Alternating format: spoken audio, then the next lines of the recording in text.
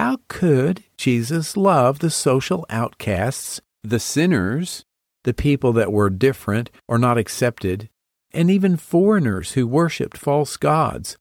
What was he thinking? This is the Bible Speaks to You podcast, episode 156. Today's topic is a question. Would you help the Syrophoenician woman?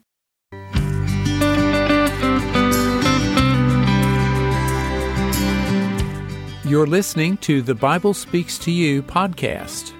I'm James Early, your host, and this is the place to be to rediscover the original Christianity of Jesus. Each week, we talk about how Jesus wanted us to think and act and pray and live our daily lives. And we dig down into the mindset of Jesus to discover how we can think and act like he did. The goal is to experience more of Jesus' promise that the kingdom of heaven is at hand.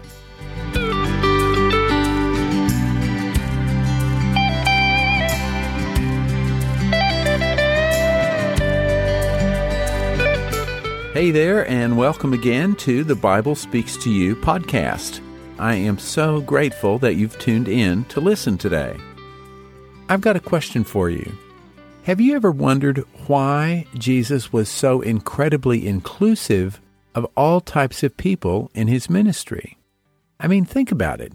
Jesus talked to every sort of person there was to talk to.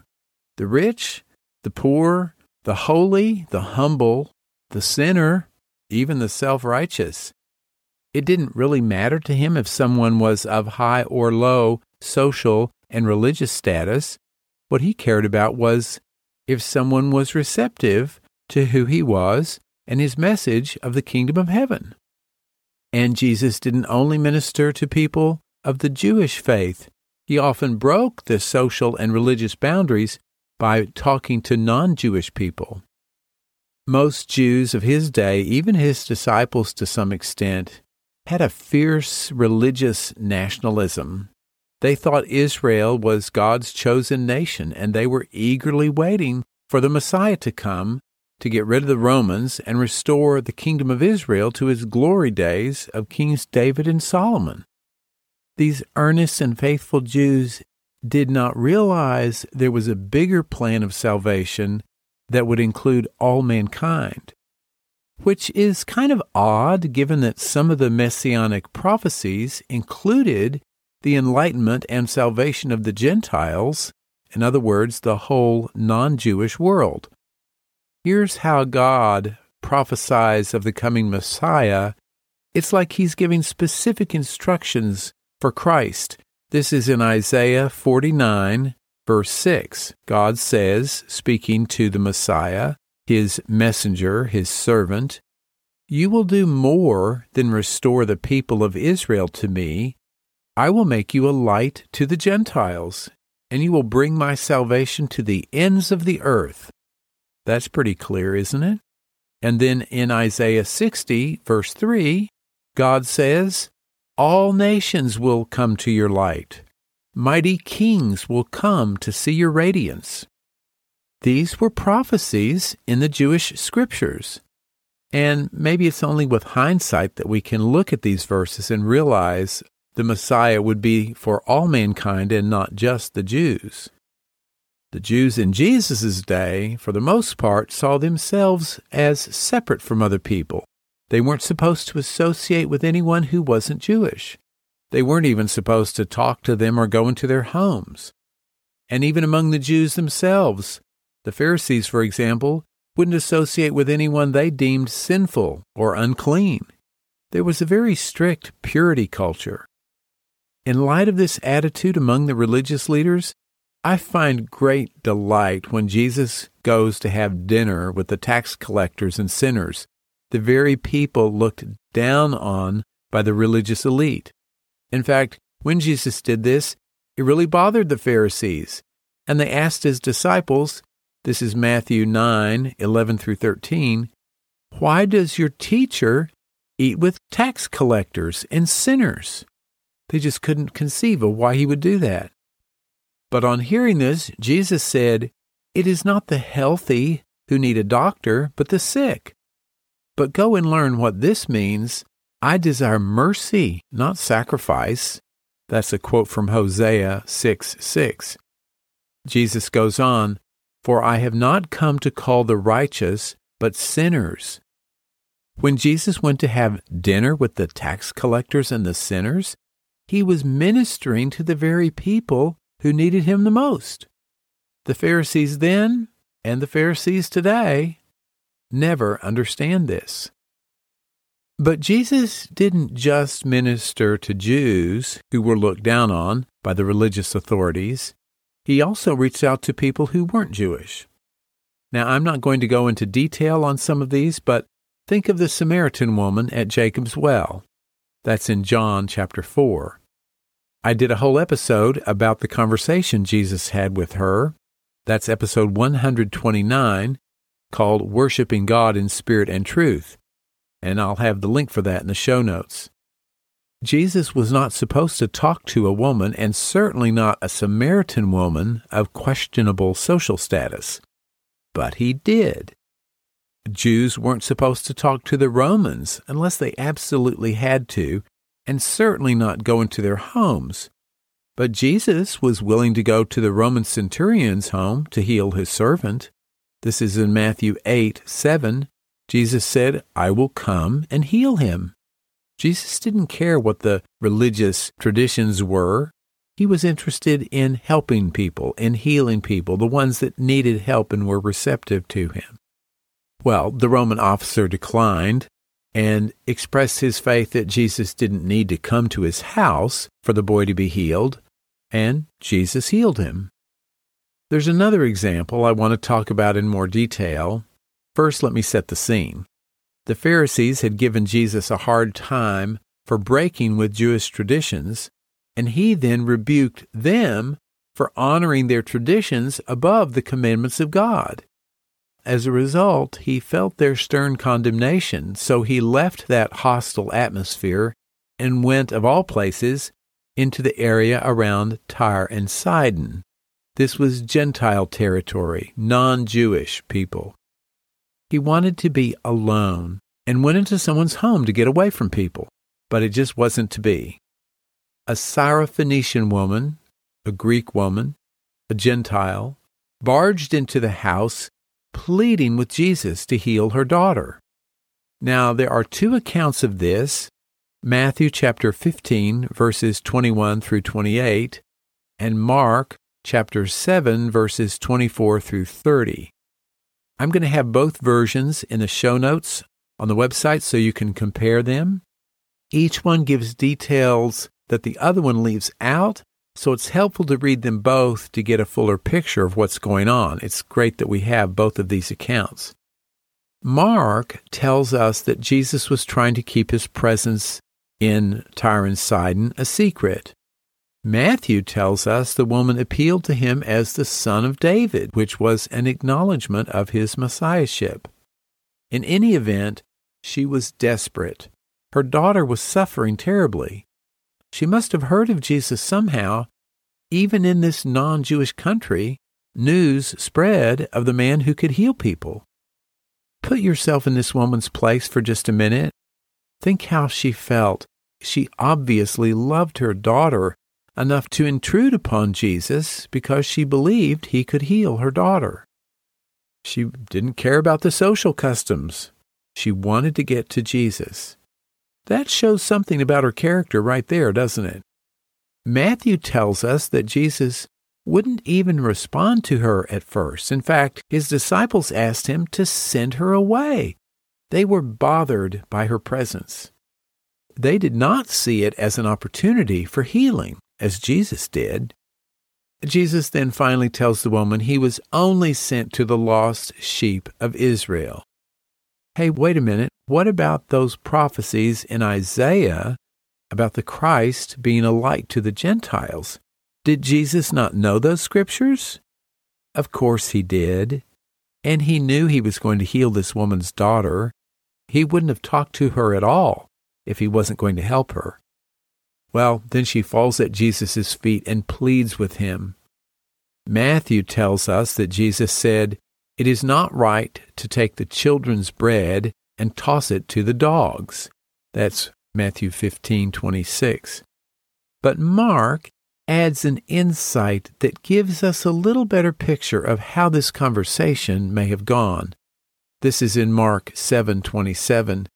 Jesus says, "First, let the children eat all they want." He told her, "For it is not right to take the children's bread and toss it to the dogs." Do you see that difference? If the children are to be fed first, it implies the dogs will be fed later and not go completely without anything to eat. But wait a minute, is Jesus being a Jewish snob and calling this woman a dog? That's actually how the Jews thought of all Gentiles. It's important here to know, however, that the specific word for dogs in both Matthew and Mark is the Greek word kunarion. It literally means little dog, lap dog, or a pet dog. It was a term of endearment, not an insult. What if you read that verse as, "It's not right to take the children's bread and toss it to the doggies or the puppies"? It puts a very different feel on it, doesn't it? Well, I think the woman picks up on this play of words and responds without hesitating, "Even the dogs under the table eat the children's crumbs." The dogs under the table would have implied that they were family pets. They were part of the family. Don't we feel that way about our pets? They're part of the family. And they do kind of get the scraps under the table sometimes, don't they? This woman picked up on Jesus' compassion by using that specific word for little dogs. And then Jesus heals her daughter. Now, on the surface of this story, Jesus appears at first to be going along with the religious culture of the Pharisees, not to mention the opinions of his disciples that are right there with him in the room, in not wanting to deal with this woman. But I believe Jesus knew exactly what he was going to do all along, including healing her daughter. He wasn't asking her questions. He wasn't appearing to be indifferent to get information that he didn't know. He was giving her an opportunity to declare her faith, and she did. Here's the question we need to think about. How often are we, like the Pharisees or even Jesus' disciples, who want to get rid of an unseemly person or situation? Maybe a better question is, how was Jesus able to see this as an opportunity for healing?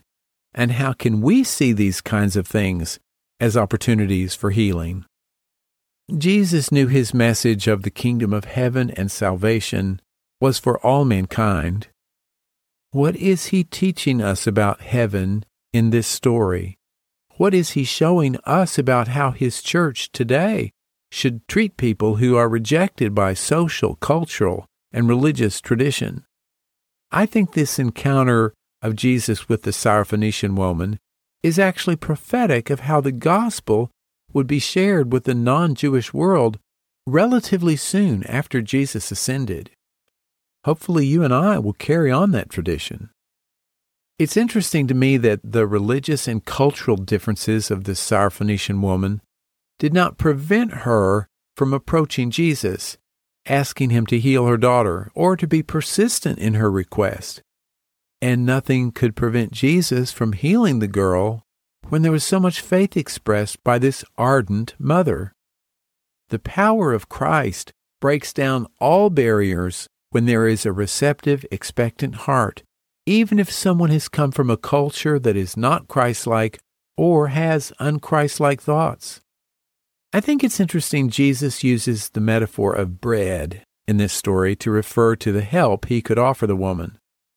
Jesus actually calls himself the bread of life, the very sustenance of our spiritual existence. Would he withhold that bread of life from a hungry heart? How ready and willing are you and I to share the bread of life with someone who is outside of our social, financial, educational, political, and religious comfort zone? I am still surprised, although I shouldn't be, when I hear about Christians who live inside their safe little Christian bubbles. They only associate with people who are like them, They may contribute to their church's missionaries in foreign countries, but their own lives do not show much evidence of reaching out to help people, the people sometimes in their own neighborhoods, who are hurting and need help. Now, there can be very good reasons for this. There's no way to get involved in every righteous cause in your community. I understand that. But if we start thinking like the Pharisees, that we're better than others, or like the disciples who just wanted to avoid a messy situation, it means that we probably haven't adopted the way that Jesus looked at and loved people. How could Jesus love all those sinners and tax collectors? And hey, we still have a certain feeling toward tax collectors today, don't we? How could Jesus love the social outcasts, the sinners, the people that were different or not accepted, and even foreigners who worshiped false gods? What was he thinking? Well, whatever it was, we need to think like he did.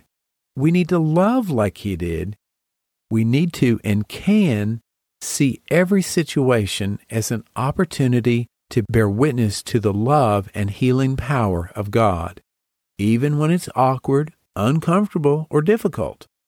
Those are the times you need to let your light shine even more brightly than when everything is going smoothly in your life.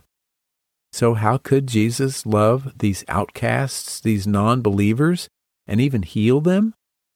It's because he could see that God loved them. The next time you're struggling with personalities you disagree with, or you're thrown together with someone who is radically and offensively different from you, instead of trying to justify yourself and how you feel about them, or run away from the situation, what if you just quietly prayed to see how much God loves them? That doesn't mean you should naively walk into or stay in harm's way. We need to use wisdom and follow God's guidance at all times. But even if you're led not to be involved in a particular situation, you can still bear witness to the fact that God loves everyone involved. But you can't do this with the love that comes from the human heart. That's where we get in trouble, trying to love someone with just the human heart. That love only goes so far. It's loving with God's love that brings healing. And don't let others talk you out of loving this way. My first job after college was in Boston on the security staff of a large organization with several buildings. We were in charge of making sure things were safe for the employees and the hundreds of pedestrians who were always walking by. One day on my rounds, I met a woman who was very distraught. Her name was Edna, and I tried to comfort her. Over the next several weeks, she returned, and we often chatted. She had a pretty troubled past and was dealing with what today we would probably call trauma in her life. I befriended her and often shared Bible verses to encourage her. At one point, after several months, my supervisor told me to quit spending time with her. It just wasn't worth it. She was never going to change. He thought I was casting my pearls before the swine. He didn't use that phrase, but that was his meaning. The funny thing was, I knew from talking to her that she had just had some major spiritual breakthroughs in her life. My supervisor didn't know that, and he didn't believe it when I told him. But I had to be true to my heart, to love that woman the way Jesus would, at least to the best of my ability, and she appreciated my friendship. Don't let other people, and it's hard when it's someone close to you or your supervisor, as in my case, tell you who, how, and when to love or not love. Let Jesus be your model, only Jesus. I say this often on the podcast. We have the mind of Christ. That's 1 Corinthians 2:16. Since we have the mind of Christ, that means we can love the way Jesus did under every circumstance. So will you help the Syrophoenician woman of today, whoever it may be? There are lots of them out there, men, women, and children. Will you love those whom others have decided are unlovable or unworthy of love and respect? Of course you will. Christ not only gives you the ability to do so, but creates the desire in your heart to follow his example. Christ reveals to you the infinite love God has for all mankind, you won't be able to do anything but love them. Hey, thanks so much for listening today. I'm really grateful that you tuned in to the podcast. If you enjoyed today's episode, please share it with a friend and have a conversation with someone about the ideas here, reaching out to someone who is in need and letting your light shine to bless them. If you're new to the podcast, I'm especially grateful to have you tune in today. I encourage you to subscribe. Go to the website, thebiblespeakstoyou.com, and click on the subscribe tab in the menu bar. Fill out the form and you're all set. And I'll send you a special prayer guide called Praying with the Mindset of Jesus. Just click on the link and check your download folder. If you have questions or comments, I would love to hear from you. Go again to the website, thebiblespeakstoyou.com, and click on the Contact tab in the menu bar. I can't wait to hear from you. As always, in the show notes for today's episode on the website, I'll have all the Bible references mentioned today. Go to thebiblespeakstoyou.com/156. This is episode 156. And if you're listening on a podcast app, the link will be in the description. As always, I am so grateful for you tuning in, and I'm incredibly grateful for all the many ways that you have been supportive of this podcast. That's it for this week. I'm James Early with the Bible Speaks to You podcast. Have a great week, take care, and we'll see you next time. God bless.